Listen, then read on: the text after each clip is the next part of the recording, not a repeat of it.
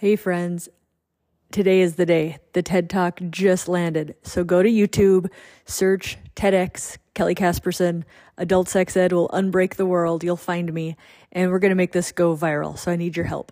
I need you to like, I need you to comment, and I need you to share it with somebody who you think really needs to hear this talk, whether that's a patient or another doctor or your sister or your daughter or yourself. Let's make this go viral. This is an idea worth spreading, and I'm so excited that you guys are on this journey with me. Let's do it. All right, without further ado, enjoy today's amazing podcast with Dr. Avrum Bluming, author, co-author of Estrogen Matters, just a brilliant, brilliant oncologist who fights for not only equality, but empowerment of women getting what is right for their bodies and not living in fear. So I hope you enjoy. Bye-bye. You are listening to You Are Not Broken, the only podcast that combines science, medicine, and psychology to re-educate your brain and help you live your best love life. And I'm your host, board-certified female urologist, Dr. Kelly Casperson. Everybody, welcome back to the podcast. I'm so excited and honored to have Dr. Bluming on today. Dr. Bluming received his MD from the Columbia College of Physicians and Surgeons, and then he spent 4 years as a senior investigator for the National Cancer Institute. He organized the first study of lumpectomy for the treatment of breast cancer in Southern California in 1978. And for more than 2 decades, he's been studying the benefits and risks of hormone replacement therapy administered to women with a history of breast cancer. Dr. Bluming has served as a clinical professor of medicine at USC and is the co-author of Estrogen Matters, Why Taking Hormones in Menopause Can Improve Women's Well-Being and Lengthen Their Lives Without Raising the Risk of Breast Cancer. Thank you so much for coming today. It's my pleasure, Kelly. Thank you. For the uninitiated, which if people have been listening to me, there shouldn't be any, but quickly, can you tell your story about how you became the advocate for hormones and then specifically hormones after breast cancer? Sure. I'm a medical oncologist, and breast cancer constituted about 60% of my practice. I treated many women with breast cancer, and I've watched the cure rate increase rapidly during my career so that now early breast cancer diagnosed today carries a 90+% cure rate. And I use that word carefully. That's a wonderful statistic. And since many of the women I saw were premenopausal, and I gave many of them chemotherapy when it was appropriate, I helped induce premature menopause in these women. Not all women who get chemotherapy go into menopause, but many, especially in their mid-40s, early 50s, do. And these women would complain to me about the symptoms that I had brought on. And I heard their complaints and I was sympathetic, but the obvious balance that I felt, although didn't always express it this way, is you had breast cancer and there is a very strong likelihood you are cured.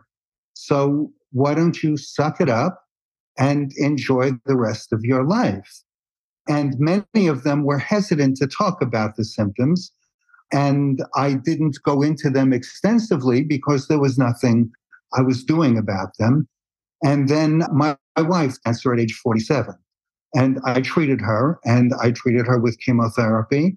And she went into a precipitous menopause.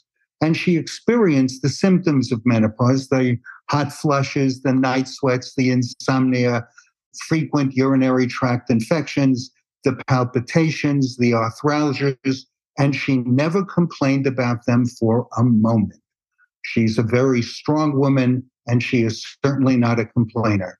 And then she noticed that when she was reading a book, she couldn't remember what she had read 2 or 3 pages back.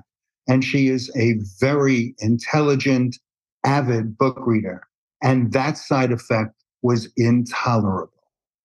I'll call it brain fog, but it was intolerable.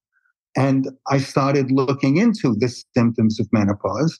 I found first that they don't last 1 or 2 years, so that suck it up is a reasonable course of action. They last a median of 7.4 years. And in women of color, they last longer than that, 10 years. They affect close to 80% of all women who go into menopause. and they can be life altering. I know, Kelly, I'm not telling you anything you don't know. And I started taking it very seriously. I started speaking to the women under my care about their symptoms and was amazed to find how grateful they are that I would just listen to the symptoms. I wasn't doing anything, but I was at least sympathizing with what they were going through. And then I looked for ways to deal with the symptoms. And obviously, since estrogen is the leading hormone that is depressed in women who go through menopause, estrogen was studied, and it's been studied extensively. And what I found is that the association between estrogen and breast cancer was not as strong as most of us thought and were taught. And it resolved menopausal symptoms in clearly over 80% of cases. Nothing else comes close to that. Not only that, it helped prevent heart disease when given at the appropriate time. It helped prevent osteoporotic hip fracture. It helped prevent colon cancer, diabetes. And in the late 1990s, there were reports estimating that if all the women in the United States started hormone replacement therapy in their mid-40s, the median survival of women across the country would rise by about 3.5 years. Now, I'm not proposing that that be done, but it certainly caused me to look very seriously at the pros and cons of hormone replacement therapy. As a result of that experience, as you mentioned, I started a prospective study for women who gave permission, who signed informed consent that they would go on hormone replacement therapy even after a diagnosis of fully treated breast cancer. And I have subsequently found over 25 studies. There are now 26 studies in the medical literature in languages that I can understand that looked at this. And of the 26 studies, 25 show no increased risk of recurrence among women who take hormones after completing treatment for their primary breast cancer. The one study that showed an increased risk, which you know about, is the Swedish study called HABITS, Hormones After Breast Cancer, Is It Safe? That's an acronym. And that one study is the only one that showed an increased risk of recurrence. But in that situation, the increase was only local increase or increased risk of contralateral breast cancer, with no increased risk of distant metastases and no increased risk of death from breast cancer. The one sentence that I used to criticize this study, and then I'll stop talking and you can go on to the next question, is this is a study that found only local recurrence as their reported increase, and yet mandatory mammograms at the start of the study for women with treated breast cancer were not done. That's right. Yeah, absolutely. Was there something about it was only in women who were currently on tamoxifen too, or am I thinking of a different study? You're thinking of a different study. Okay. Yeah. So I want to pick apart this estrogen and cancer kerfuffle that we've gotten us in. I think about this a lot of like, why are we still here 20 years after the Women's Health Initiative? I think it's our training in understanding basic science concepts and certainly more complex things like absolute risk, relative risk. But I think the average human doesn't understand correlation doesn't equal causation. And I think that's a screaming example in the estrogen and breast cancer. So do you think a lot of this is just poor education to our population, or like we must find a culprit to explain the overly complex disease that we call cancer? Well, I think there are two issues here. First, it's not just the general public that isn't as well educated as we would like. It is physicians. You're a urologist. You know that menopause is not widely taught to physicians who are getting their MD degrees. I was amazed to find that less than 25% of OBGYN doctors receive education about menopause during their training. And for many of them, it's several hours of education. That's all. for a 4-year study. That's terrible. But I think the other part of it is the role of women in society. I'm obviously a guy.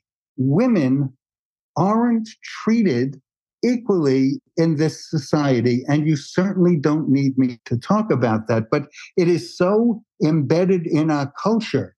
I found, for example, we all know what the term vagina refers to. And the vagina is the path that the fetus follows to get life. What a wonderful, wonderful place in a woman's body that is. Well, vagina is Latin for scabbard. It doesn't talk about coming into life. It talks about being a scabbard or a sheath. Well, guess what it's a scabbard for? That's ridiculous. In everyday language, I was just thinking last night in preparation for this, we all know what a nymphomaniac is. Do you know what the male word equivalent for nymphomaniac is? Male nymphomaniac? Yeah, there is no such thing. It's accepted that for men, that's a good thing. There is prejudice so built in that we don't constantly think about how we can equalize the way women are treated within our medical system. And this is a wonderful opportunity for us to do that. Yeah, absolutely. I mean, I think my superpower in coming into sex and hormones is because I was trained to take care of men.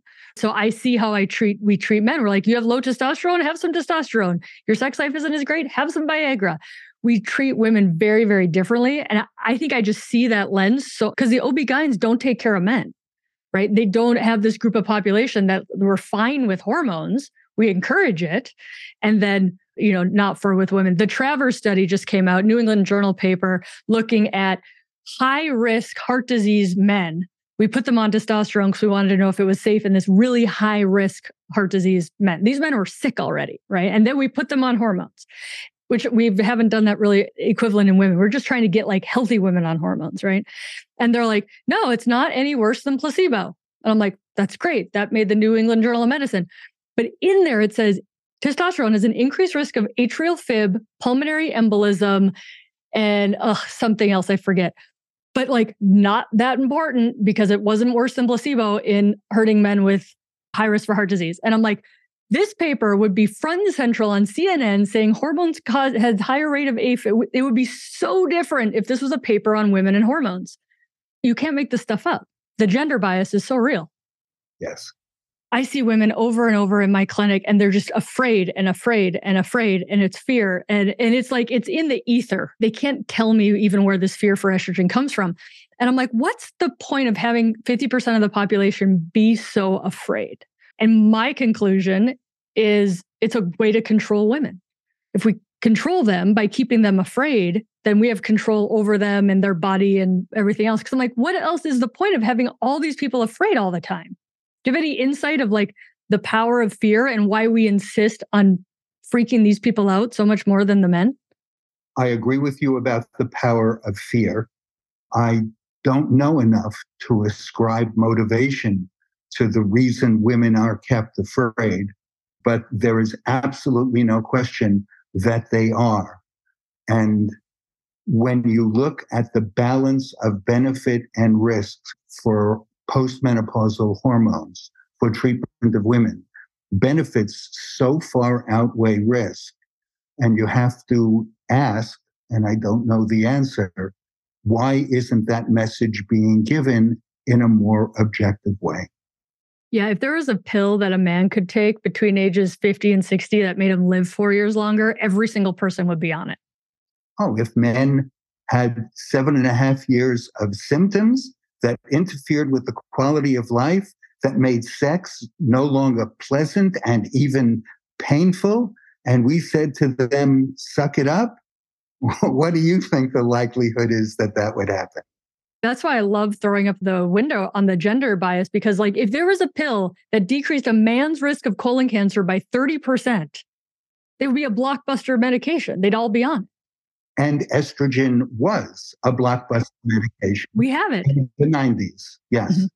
The use of it has fallen from something around the order of 44% of eligible women to less than 5% since 2002, and that's where it stays today. That's where it stays. We're trying to make a difference. Let's dispel some myths because I think people, they get hung up on saying these things and they don't ever question it. Estrogen receptor positive status in a breast cancer does not mean estrogen caused the cancer. But everybody throws that around of like, yeah, but I'm estrogen positive. And what I think they mean by that is estrogen caused the cancer, so I can never be on it. I should be afraid of estrogen. As an oncologist, can you dispel that for us? Yes, it's not true. Why don't oncologists tell women this? They all come in thinking that estrogen caused their cancer. Well, I don't know what causes breast cancer. And when I say that, some people are surprised how humble I am. I've been an oncologist for half a century. How could you not know what causes breast cancer? You said 60% of your practice was breast cancer. Well, it is humble in one way, but it's arrogant in another way, because I know that nobody knows what causes breast cancer, regardless of what we are told. We also know that women have 100 times the incidence of breast cancer as do men. And obviously, it is reasonable, although not correct, to say, well, that must be because women have more estrogen than men do. That makes logical sense, but it's not correct. But women postmenopausally have less estrogen than men do.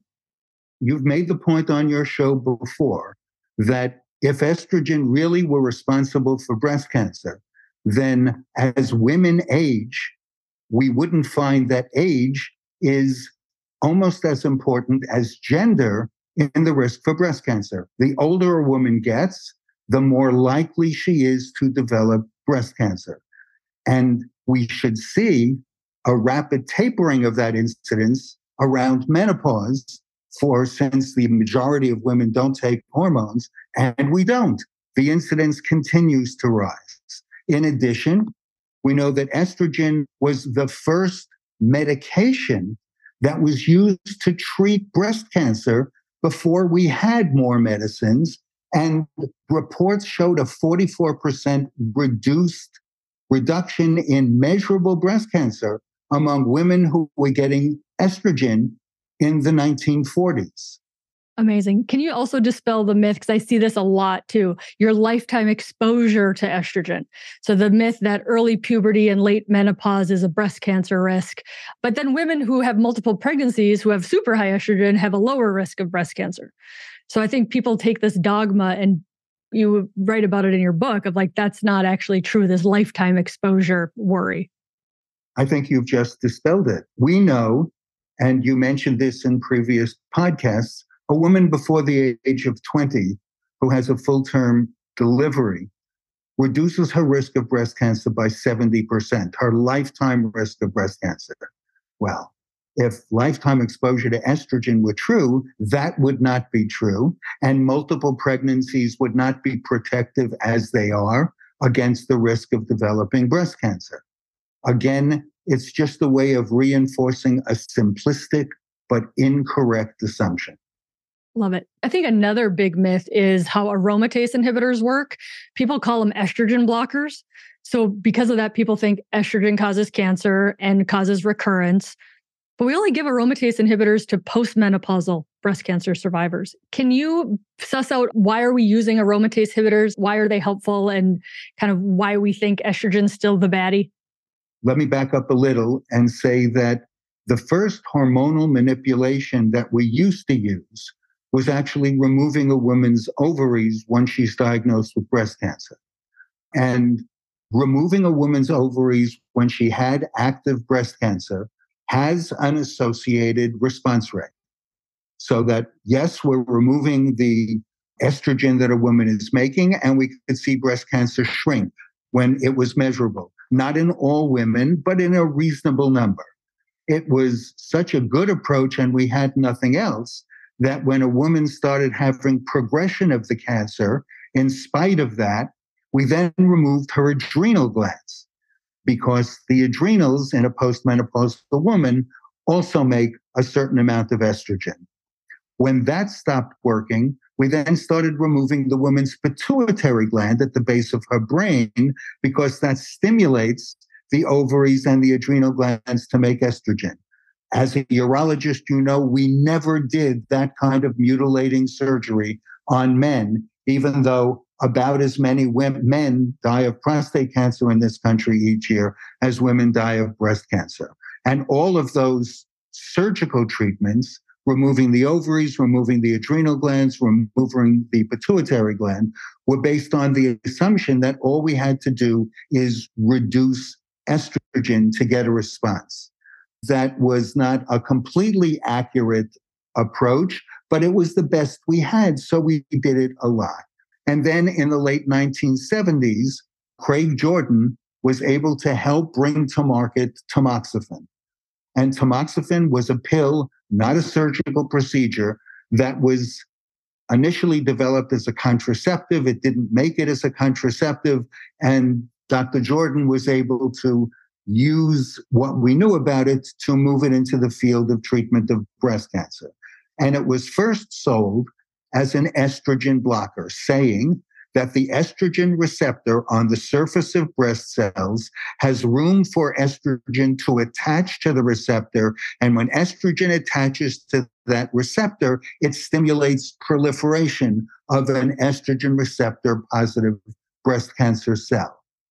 And because we assumed that was the way it acted, we were taught, and I was a practicing physician at the time tamoxifen first came out, that it should be used only on postmenopausal, not premenopausal women.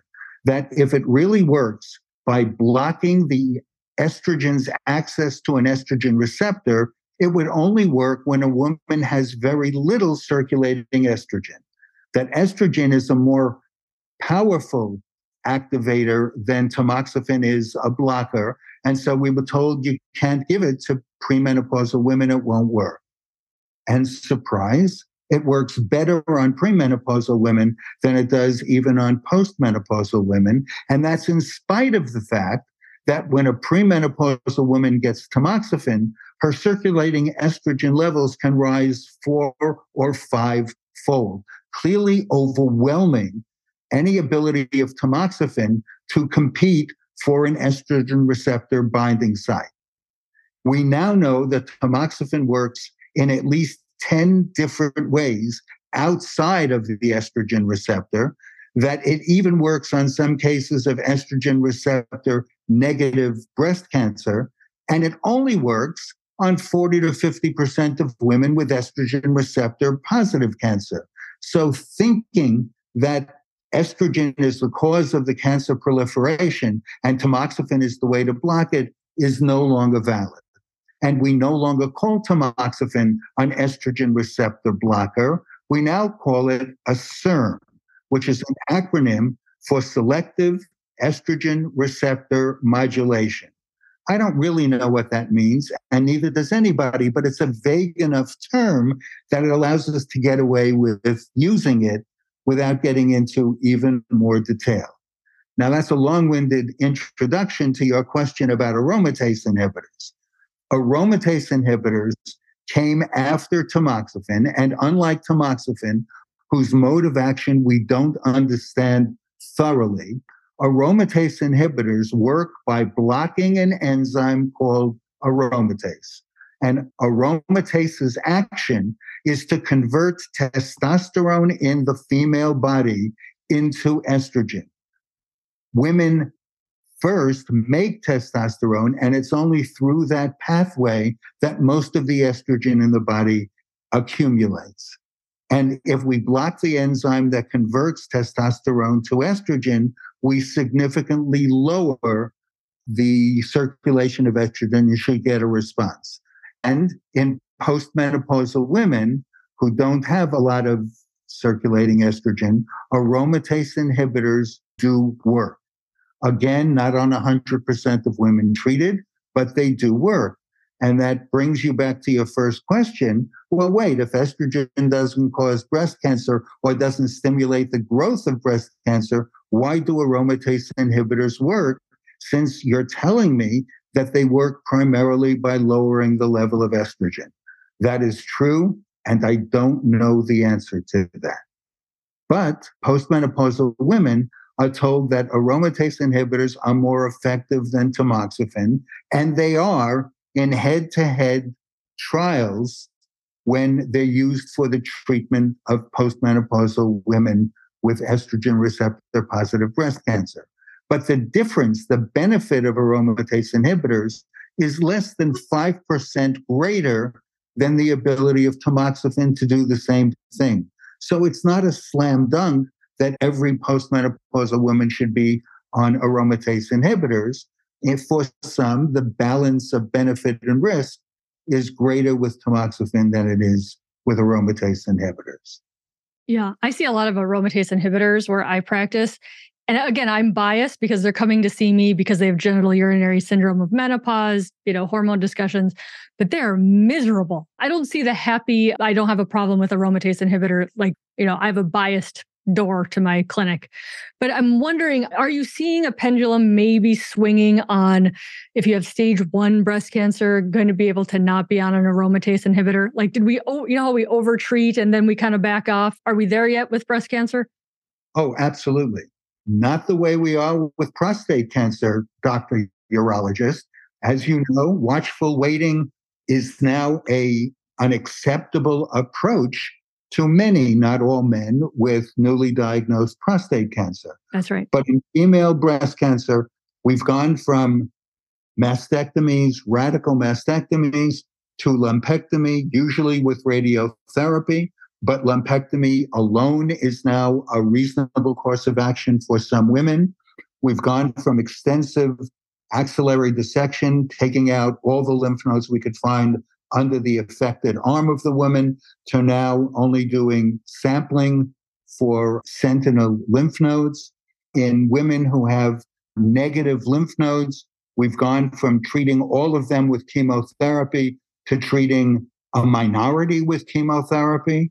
We've gone of treating hormonal therapy, either tamoxifen or an aromatase inhibitor or another drug in that broad category, giving to every woman with estrogen receptor positive breast cancer.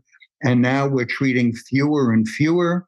Instead of treating for 5 years and 10 years, there is now a study looking at 3 years, which seems to be as good on a lower dose, at least as good on a lower dose than 5 years. And yes, we are moving in that direction, but it's slow and it is compounded by our ignorance. We still don't know why some breast cancers proliferate and kill and others don't. In spite of the wonderful cure rate, we don't want to lose any patients. I would only point out what you already know, in that we are much more progressive in reducing morbidity-associated treatments with prostate cancer that affects men than we are with breast cancer that affects women. Yeah, 100%. I mean, I've talked to women, they're like, I'm not afraid of breast cancer. I'm going to cure it. We've got great. They're like, I'm afraid of the aromatase inhibitor. Oh, well, I'm more afraid of breast cancer. Fair enough. But these women, they know the breast cancer is going to be treated and it's going to be fine, but they're worried about their quality of life on 10 years of this aromatase inhibitor. Which brings up the important issue that fear that they have should not simply be dismissed. A doctor shouldn't say, listen, lady, I'm going to get rid of your breast cancer and I don't want to be bothered with extraneous issues. Eric Weiner, who is the recent past president of the American Society of Clinical Oncology, the largest association of medical oncologists in the world, recently gave a presidential talk that was dedicated to physician-patient cooperation in treatment. And that is a very important goal, so that women shouldn't be dismissed. Their questions and their complaints should be listened to and addressed, and a course of action should be worked out between the physician and the patient that is mutually acceptable. I think we've totally forgotten about that. I think a lot of doctors are very afraid of being sued. Like if they put people on hormones after breast cancer, or even hormones, then when we're not even talking about breast cancer, that they're going to get sued because of a future breast cancer. Are there lawsuits about this? Are doctors well-founded in this fear? I can't give you the incidence, but as you know, in this country, anybody can be sued by anybody for anything. And suits are a real problem in this country. But if that is your motivating concern, then draw up an informed consent form where the patient says, the doctor explained to me the potential risks and benefits associated with this treatment. And based on my current feeling, I am willing to accept those risks. That informed consent form is not an absolute protection against being sued, but it's a legitimate approach to the problem that should turn off the majority of those kinds of concerns. I'm going to beat this estrogen breast cancer thing for just a little bit more, because I get this all the time from women. What's the deal with adipose tissue? So we know that overweight has a higher risk of breast cancer. People say, and you'll see this on like the Mayo Clinic, don't quote me, but like big websites will be like, because the adipose tissue produces estrogen. Is it a different kind of estrogen? I've heard estrone as an option. Or is it the inflammatory state that comes from adiposity? How do you wrap your head around the risk of adipose tissue increasing your risk for breast cancer? Let me state again, and it's not comfortable to say, I don't know what causes breast cancer. And so while it is tempting to grab onto something, we have to temper that temptation and say, we don't really know.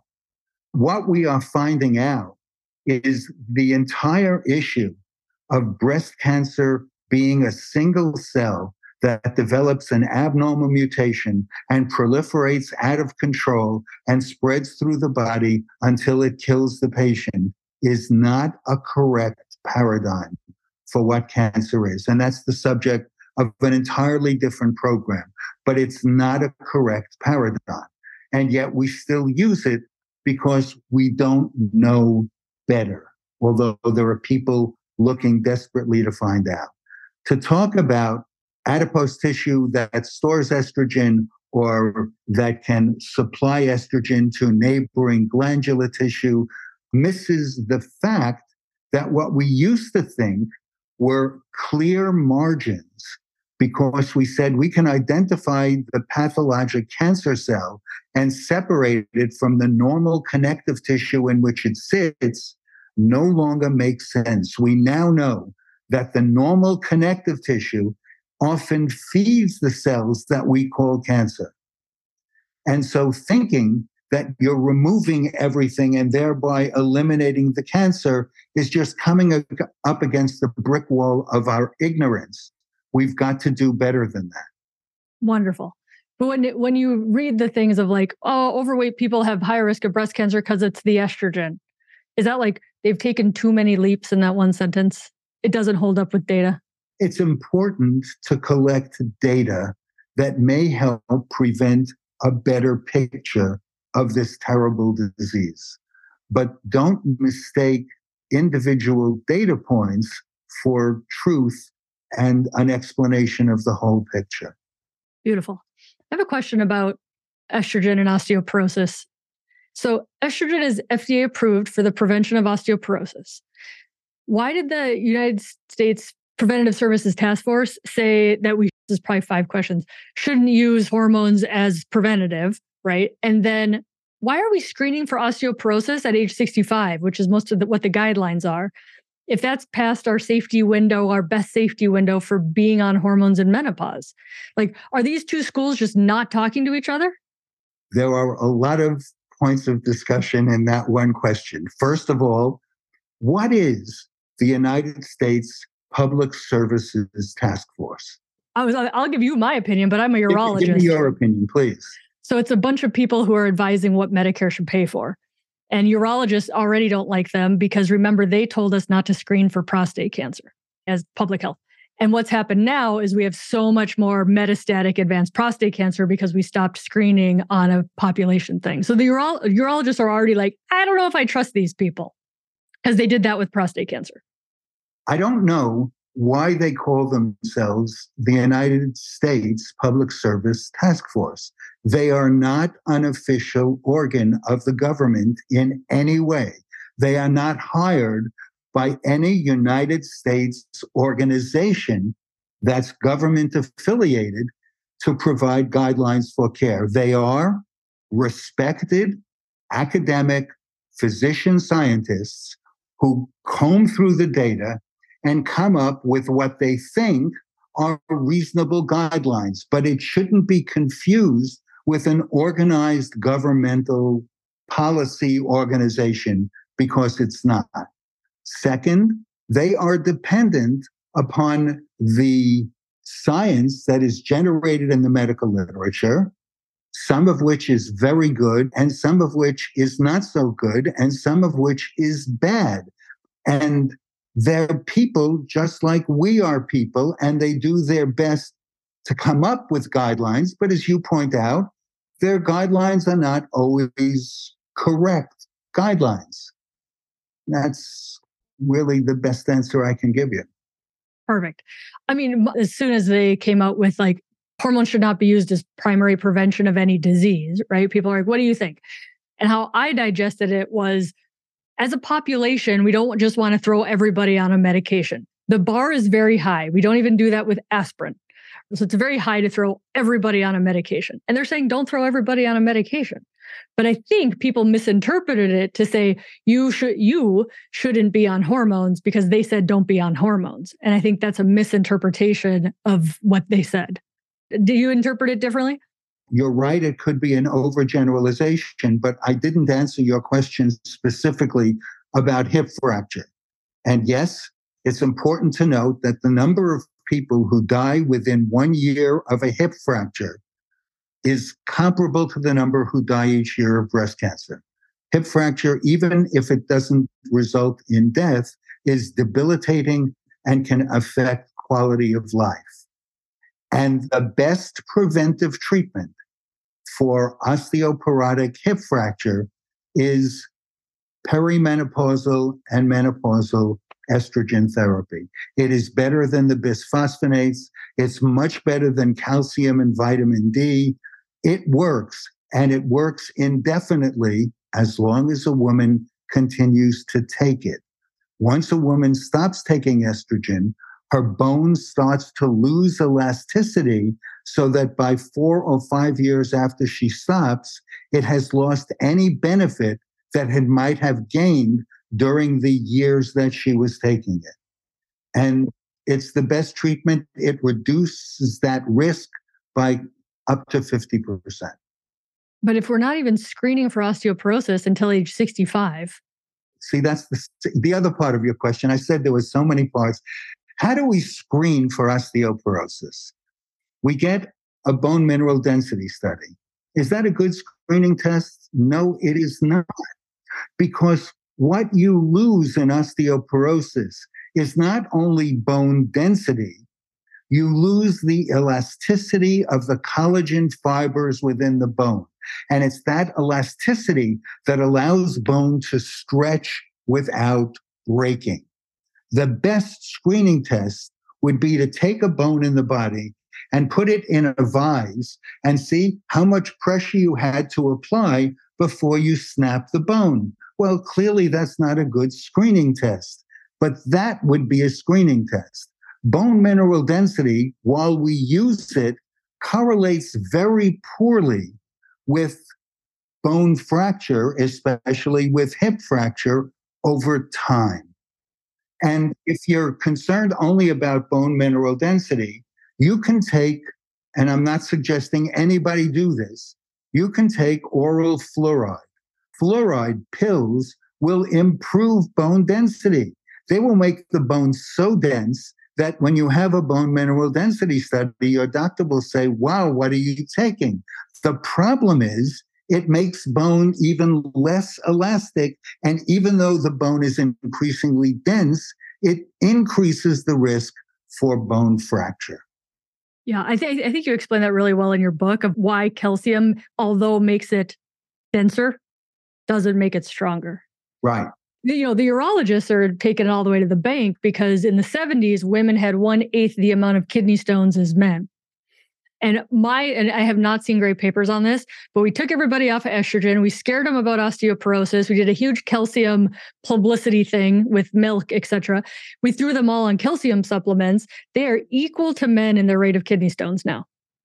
I think it's because, when diet calcium's best, but when you take it in supplement form, it just goes straight through your kidneys and then makes nice little stones. I defer to your expertise. You put that in your next edition of the book. The other thing that calcium supplements do to you. So everybody's talking about the brain now and dementia, because as much as you and I care about it, nobody cares about heart disease, which is the number one killer, and it's embarrassing. But so we've moved beyond heart disease again, and now we're talking about the brain again. And this crappy Danish study that just came out saying hormone therapy increases risk of dementia. And then all the experts had to claw it back and say, no, it didn't. These people were unhealthy to begin with, et cetera, et cetera. What's your take on dementia, prevention, hormones? Any updates since your 2018 book? There has never been a clear study that is prospectively randomized and blinded, looking to see whether hormone prevents Alzheimer's disease or dementia. And there never will be. Our ability to diagnose dementia is iffy. It's not as clear as diagnosing other organic diseases. It would take a very long time. It would be prohibitively expensive, and we wouldn't be able to do it. What we do know is women who have their ovaries taken out while they are premenopausal have a higher risk of dementia than women who don't, suggesting that the estrogen they no longer have might have helped prevent cognitive decline. We also know that healthy women who start hormones within 10 years of their last menstrual period do have a decreased risk of cognitive decline if they take hormones compared to women who didn't take hormones. We know those facts. We spoke in the beginning about how fear generates headlines and therefore makes studies public. And if there's one issue women are more concerned about than breast cancer, it's dementia. And so what a wonderful way to generate fear yet again and cause women not to look to hormones for increased longevity and increased health. This particular study that was published in the British Medical Journal within the past 2 months looked at 5,000 women who had developed dementia and compared them to 55,000 women who didn't develop dementia. And why this can be done in Denmark is because they have a government-sponsored prescription program. These people could look at which women were taking hormones if they developed dementia, and is there any correlation? And if we look at what they found, first, if you take 5,000 women who took hormones and 55,000 women who didn't take hormones, and you retrospectively comb those data for associations, you will come up with so many. And if they looked at green Chevy Camaros, they may have found that really that was a risk factor. What they looked at are more of the women who were diagnosed with dementia taking estrogen compared to the women who didn't develop dementia? And the answer was no. And they then looked to see, well, what about progesterone? Were there more women who developed dementia who had taken progesterone compared to the women who didn't develop dementia? And the answer was no. And then you look at women who took the combination of estrogen and progesterone, which, as you know, is used for women who still have a uterus if they're taking estrogen, because estrogen alone increases the risk of uterine cancer, a risk that is eliminated if progesterone is added to the regimen. So for women who were taking estrogen and progesterone, they did find a statistically significant increased risk of dementia. What was the increased risk? I think the women who didn't develop dementia, 35% of them had been on hormones. And for the women who did develop dementia, 38% had been on hormones. That's the difference. I don't know what Chevy Camaros would look like if they had really looked at that. That was published is shameful, because it generates meaningless anxiety and causes a flow against hormone use, which could be life-saving and life-enhancing. And I'm not proselytizing for hormone, but I am for accurate data and appropriate interpretation. Yeah. I want your opinion on the progestin, because some people are fine saying, fine, estrogen's fine. It's the progestin in the Women's Health Initiative combo use. So a couple of different theories. Number one, the placebo arm was bad, which you don't bring up in your book. So I'm curious about that. Number two, it's the fact that it's synthetic and wasn't micronized. The third theory being the risk is not actually that high. It's 2% risk to 4% risk. So it's not actually that high of a risk. The benefit is worth the risk of it. Where do you land on these different theories about the progesterone arm? Well, we have to go back to the Women's Health Initiative here, which was publicized by press conference in July of 2002. And only a week later did it appear in the Journal of the American Medical Association, so that physicians could actually see the data on which they made their conclusions. And when they first came out in July of 2002 with the press conference, the New York Times headlined that it causes stroke, it increases the risk for dementia, it increases the risk for heart attack, and it increases the risk for breast cancer.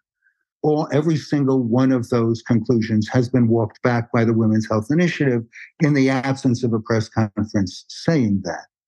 It turns out that estrogen alone in the Women's Health Initiative, for women who didn't have a uterus who were randomized to take hormones, was associated, now this is with 20 years of follow-up, with a 23% statistically significant reduced risk of breast cancer, and, wait for it, a 40% decreased risk of dying of breast cancer. These are women who never had breast cancer, but it reduced their risk and their risk of dying of breast cancer. Progesterone alone, and they didn't study progesterone alone, was used in the beginning when we started looking at tamoxifen and found to be capable of reducing breast cancer with measurable breast cancer in women who had metastatic tumor, at least as well as tamoxifen. But it carried a higher risk of fluid retention and discomfort, so tamoxifen won. And what the Women's Health Initiative was left with in the 2002 study was a statistically insignificant increased risk when women used the combination of estrogen and progesterone together. Statistically insignificant. The next year, they came out with another study saying, well, now it's statistically significant by a hair's breadth. And subsequent studies did not find statistical significance. The ones that did hold on to statistical significance, which Women's Health Initiative investigators, not all, still say, they say the combination doesn't increase the risk of death from breast cancer, but it increases the risk of developing breast cancer. That's not true. That is due, as you referred to a misinterpretation that the Women's Health Initiative did of their own data. I'd be happy to get into that. I find that I can be verbose and it might be confusing. And I refer you to articles in the literature that discuss it clearly with graphs, but they're misinterpreting their own data. And there's no increased risk with the combination. There's certainly no increased risk of death. And there are lots of benefits of hormone replacement therapy. Do you think that we just need to work on a rebrand? Like, what if the rebrand is like, go on hormone replacement therapy, because if you do get breast cancer, you'll do better than if you weren't on it? Well, first, that is a statement of fact. Women who are diagnosed with breast cancer while on hormones have a better prognosis stage for stage than women who are diagnosed who are not on hormones. I think we just have to, as you are doing, make the data more widespread. Women have to rise up and say, I'm going to challenge what my doctor explains to me. And I want an explanation that allows for my challenges and convinces me, or else I'm going to follow what I think is right. Yeah, absolutely. So I posted something this week and I said, why aren't boomers more pissed? Because they missed the safety window. And I got tons of replies saying, like, we are pissed. What do we do about it? Right. So my question is, the more we say, yes, estrogen's safe, there's like that hard cutoff of 10 years, which the experts know is not a hard cutoff. How would you approach that 63-year-old, that 65-year-old? Maybe she has symptoms, maybe she doesn't. Do you do a calcium score, work her up for cardiovascular disease first? Or do you really say, like, at some point, sorry, it's too late? Why is that 10-year window felt to be important? It's felt to be important because the increased risk, although it was small, the increased risk of stroke, for example, is seen, or heart attack is seen more often among women who are more than 10 years postmenopausal. And the question is why? And the best answer that I've been able to find is young blood vessels, young arteries are distensible. As arteries get older, and this is true for all of us, they get narrowed and less distensible. So that if you take a drug like estrogen, which has the potential for taking platelets in the blood, these are small normal corks that circulate in the blood and help prevent bleeding. If they form a platelet plug, they can block an already narrowed artery. And it is thought that this increased risk of, say, stroke or coronary artery disease seen among women who were more than 10 years postmenopausal may be due to further blockage of one of these vital arteries. This problem, which I think we have to take very seriously, was not seen uniformly. It was seen in a minority of people, and it was seen primarily during the first year of starting hormones, and rapidly diminished as a problem once a woman was on the hormones for more than a year. What that presents us with is a benefit risk calculation that could be part of the discussion. How miserable are you? How much at risk are you of other serious problems? And is it worth the extra risk of taking it if you are more than 10 years postmenopausal? And that was oral estrogen too, because it was WHI data, where most experts would say, okay, well, even if they're over 10 years, if they're a great candidate, you're going to start on a transdermal to decrease that clot risk. Let's talk about the clot risk for a minute. Okay. First of all, the risk I just spoke about was a platelet plug induced formation because of estrogen. That is true regardless of how the estrogen is administered, but that compromises arteries, not veins. The increased clot risk that you're talking about is a clot in a vein. And that is seen more often among women who take estrogen orally than women who take it transdermally. The clot in the vein carries the risk of breaking off in the vein and traveling to the lung and causing a pulmonary embolus. That is rare. And by the way, follow-up of the Women's Health Initiative 20 years looking at the risk of pulmonary emboli found that there was no increased risk seen when the two groups, those taking hormones and those who didn't take hormones, were compared. The difference in risk of clots in the vein between the transdermal approach and the oral approach, which is real, is also very small. It might be about 5%. And among the women who develop a complication, the 5% is irrelevant. They develop the complication. But it shouldn't overwhelm a decision that is forced to look at many different factors going into the use of hormones. Beautiful. Yeah, I think so many people take that 10-year as an absolute concrete wall instead of a risk-benefit discussion. But the boomers are pissed. At first, there's fear. Then you get educated. Then I think there's the anger and like the evolution of watching people through this. Okay, I have two more questions. Thank you so much for your time. Any advice for younger physicians like me, Dr. Men, Dr. Hirsch, like people who are trying to get this fact-based stuff out? Because it's still overwhelmingly, we hear that the medical profession is not on board with hormones, let alone hormones after breast cancer. Any advice? I think what you and Dr. Men and Dr. Hirsch are doing is exactly right. You are trying to educate not just physicians, but the general public. As you mentioned at the beginning of the show, we used to treat women with radical mastectomy for breast cancer.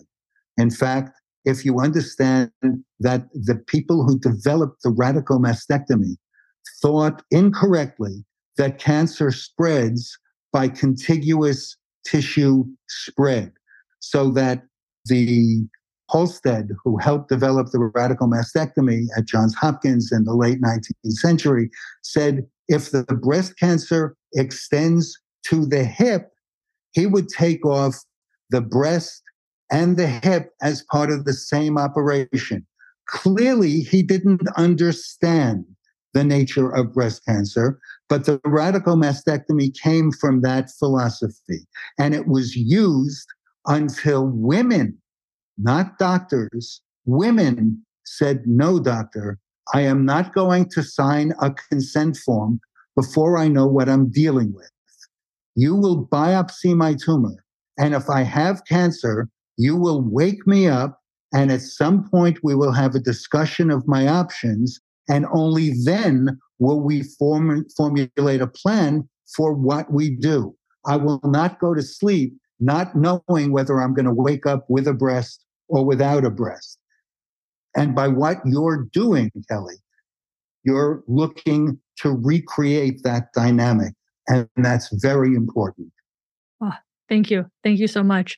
So my final question is like, do you think the world is just crazy? Like, how do you cope? How do you cope with like the years and the years and the years and the longer we go past the Women's Health Initiative? And now we have breast cancer and 5 million survivors suffering because they're not getting hormones. What gives you hope? How do you cope with thinking like the world's just too afraid and this is never going to turn? First, you and I are not lone voices. There are physicians all over the world who are espousing the things we are talking about, that they still represent a minority, but I've watched breast cancer go from a potentially lethal disease to, in 90 plus cases, a curable one. I've watched many cancers go from being a death sentence to being a nuisance, an unpleasant nuisance, but one you can deal with and get back to your life. And when you run a marathon, you don't focus on the next mile, you focus on the finish line and you keep running.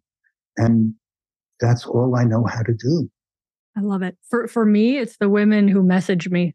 I just got one this morning and she's like, I was like bedbound and I had no idea it was menopause. And I started listening to you. She went and got on hormones. She's like as functional as she used to be, bedbound.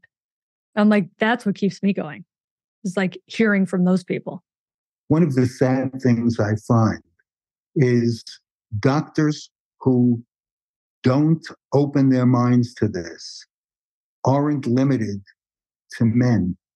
Many female physicians are as close-minded and sadly as ill-informed. One physician I'd like to point out who's clearly different is Ann Partridge. Ann Partridge is the head of breast cancer research at the Dana-Farber Cancer Center at Harvard. And Ann presented and then published a paper where she said, I have a large population of premenopausal women who were on tamoxifen to help prevent recurrence of the breast cancer that we treated, and they want to have children.